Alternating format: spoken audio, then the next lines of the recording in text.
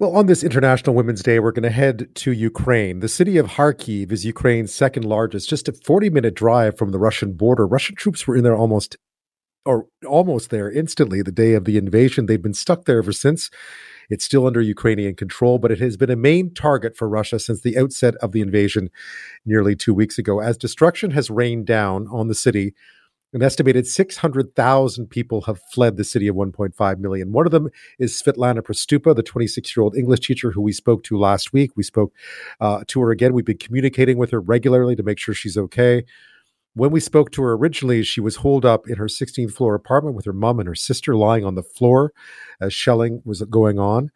Well, we now know that she says, quote, "My family and I have successfully made our first step. We relocated to a city which is close to Kharkiv. We are going to spend a couple of days here, cool down, and make a decision about what to do next. We are all safe." So happy to hear that tonight for Svetlana Prostupa. But nearly 1 million people remain in Kharkiv, and my next guest is one of them. Every day, Maria Avdeeva takes to the streets with her camera phone to document the destruction. Hi there, this is Maria Avdeeva from Kharkiv, Ukraine. I am standing in front of the main administrative building, which was hit by Russian rockets several days ago. But we still have Ukrainian flags here, because Ukraine and Kharkiv are fighting. So why does Maria Avdeeva do this every day? Well, it's to show the world what is happening there. There are very few foreign journalists left, very few people documenting what's happening in Kharkiv. It's simply too dangerous. But Maria Avdeeva goes out every morning, as I mentioned, and films these scenes of the destruction and then talks about them, shows people around her city and what it looks like now. Again, to show the world evidence that Russia is targeting civilians, targeting buildings where people live, targeting places where people gather. Here she is again today. Hello, friend. This is Maria Avdeeva from Kharkiv, Ukraine. Today is the 8th of March, and I came today to one of the residential areas Putin and his cronies claim they do not bombard. Now you would see behind me that the whole district, the whole area is completely destroyed.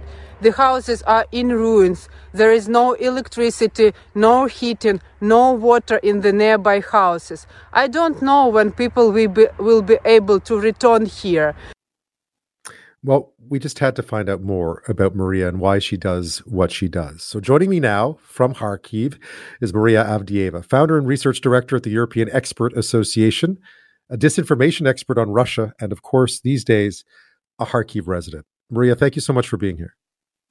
Thank you for having me. It's a great pleasure. Tell me a bit about, we're seeing so many images from Kharkiv, including the ones that you've been sharing online. What is the current situation there now as far as the attacks are concerned and the destruction? Yeah, so it is the 12th day since the war started, and now people here live, when you would speak to them in the period when, was it already the war or before war? So that point when the war started was like a major line for people in Kharkiv and throughout Ukraine. So through this period, Kharkiv was under shelling from Grad rocket systems. And then also probably 5 days ago, the bombardment of the residential area started.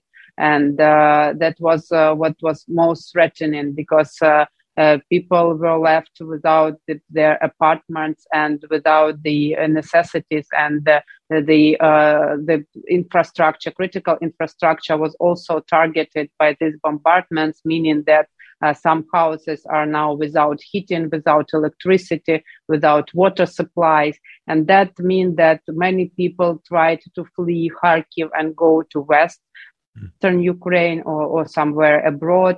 And it was very hard to do, because there was no safe road, and still there is no safe road, no green corridor. So when you are moving in your car somewhere out of Kharkiv, you might become an easy target for Russian missile. And that is why, and also there is no fuel. So it is very hard to find any petroleum here in the city. So even if you have a car, there's no possibility for you to fuel it, and there is no transportation as well. So for most people, the only way out was the railway. And there were huge amounts of thousands of people on the railway station trying to be evacuated from Kharkiv. And it was really difficult because the capacities were apparently not enough for this number of Kharkiv residents. And today we've got report that generally for this period since 12th of March, since the war started, 600,000 people were evacuated from Kharkiv. But that means if Kharkiv is 1.5 million city, that another 900,000 are still in the city. So that's a lot of people, and people are facing food shortages. And there are no supplies, or not enough supplies of medicines and the water supplies. So it is very hard to live in such conditions for a long period of time, especially for elderly, for people with disabilities, for people with families with children who are hiding for almost 2 weeks now somewhere in basements or in the shelters. So, of course, you would see the city devastated and destroyed areas, and no one is on the street. People stay inside. Of course, it is heartbreaking to see Kharkiv like this. And you've been documenting what it looks like. I noticed from the videos that you shot in different parts of your city. Of course, you're almost always alone. You're almost always walking alone. What is it like to walk through your city now? Yes, it is almost never any people outside. You would see people only in the morning standing in lines in front of the shops, because it's almost not possible to get inside, and you will only find what is available for today, for example, bread and some cereals on the table before the shop, and that's the only way how you can buy that. So there will be people in such places, and throughout the city there will be no one. And when you walk, you kind of try not to be on the open space, and every minute you are looking for some kind of shelter. So if the shelling starts, that you will be able to go and hide somewhere. And of course, the city center, which was always lively area with many cafes open and people, so a lot of people walking there with their families and children. To see it like now, like this, deserted, it's it is very hard to watch and to see Kharkiv like that. But I try to go as far as I can, because I can only walk and make videos and show the world of the war crimes committed by Putin here, because Russia denies these war crimes. They deny they are killing civilians. They deny they are bombarding residential areas. They call this war special military operation. They hide the number of losses and hide the number of losses of vehicles and personnel, and also generally the situation here in Ukraine. And that is why I think this is very important to show people around the world what is actually happening here. Because Maria, I gather every morning or afternoon, you go outside, you leave your place and you go out into the streets and you take these videos. How did you come up with the idea, and how scared are you when you're out there? Well, it was kind of mostly accidental, because before that I just didn't have a very active and presence on social media.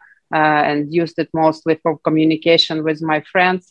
But then when I am researching Russian disinformation, and at the very moment the war started, I saw that a huge wave of disinformation spreading not only in Russian sources, but Russia tries to spread this kind of messages throughout international media, claiming that this is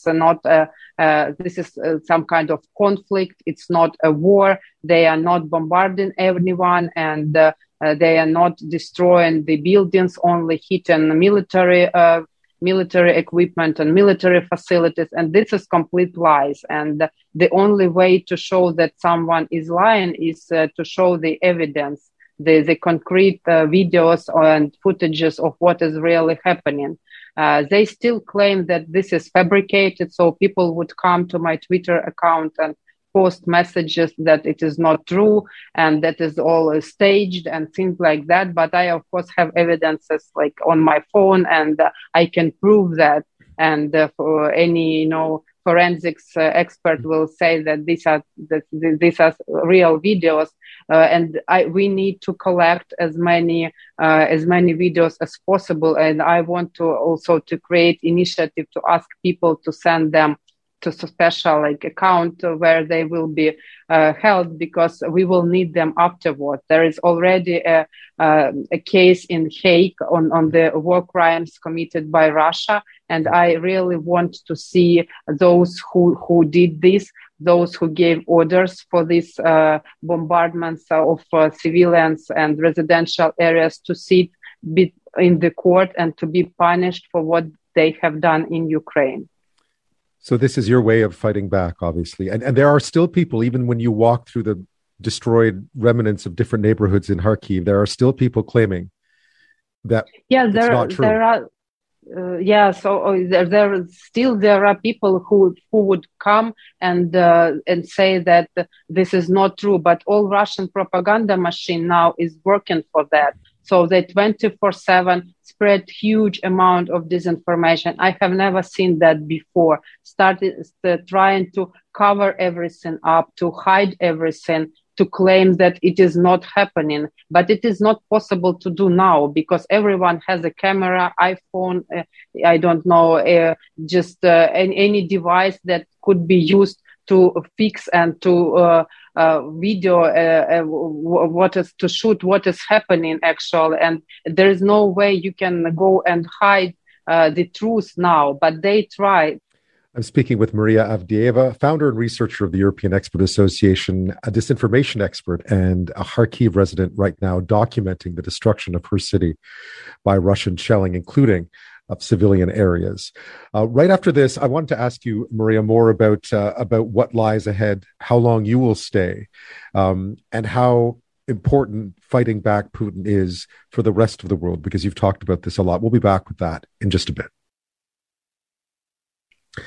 I'm back with Maria Avdeeva, founder and researcher of the European Expert Association, a disinformation expert, a long student of Russian disinformation, and right now a Kharkiv resident, documenting, because there are so few people there right now, so few foreign journalists there as well, documenting for the rest of the world what's happened to her city, and telling me that, of course, even though she walks around her city each day taking these images of the destruction, she's still getting people on her social media accusing her of lying.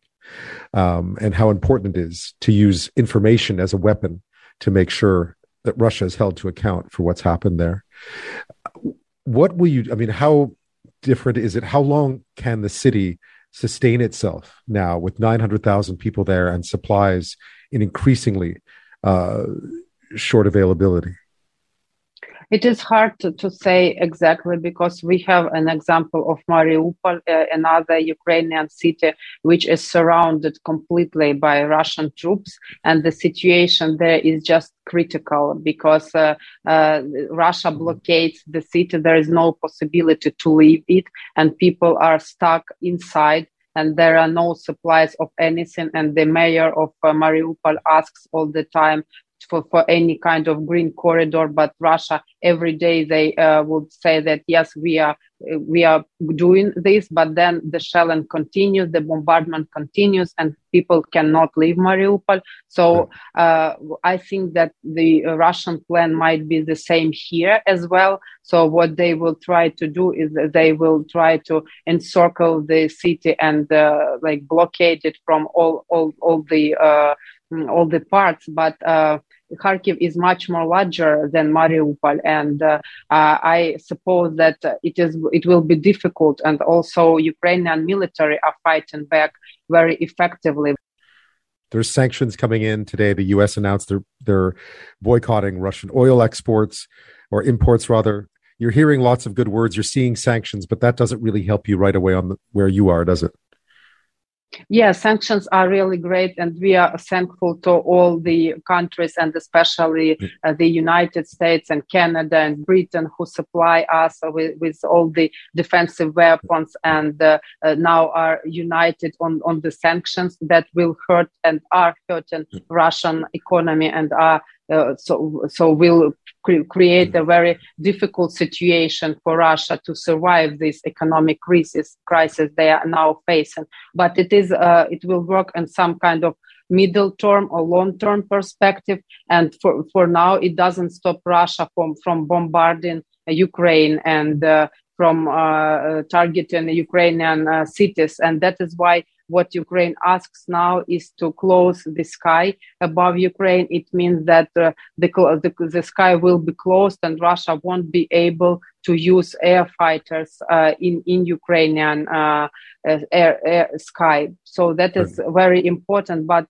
I think that we have heard today good news in this direction as well. So that possibly it will be not throughout Ukraine, but there will be some areas where they will be guaranteed that the safety of the sky will be supported by our partners and allies. Right.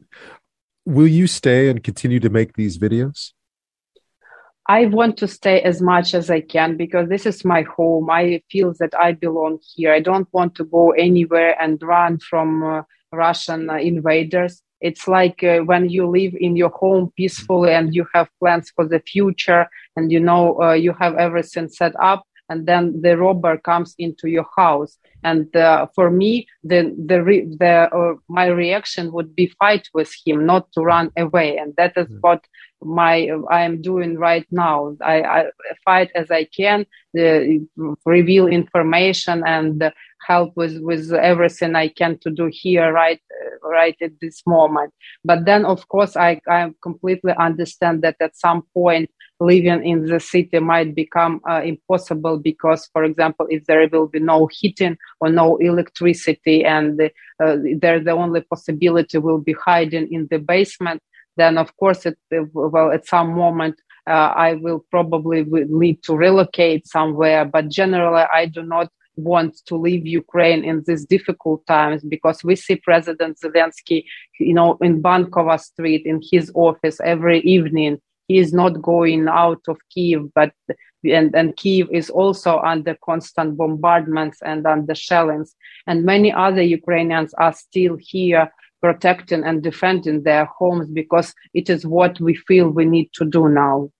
Maria Avdeeva, thank you so much for your videos, for keeping the rest of the world informed about what's happening in your city, and stay safe. Thank you. Thank you. Thank you, Ben. It was my pleasure. Thank you very much for having me.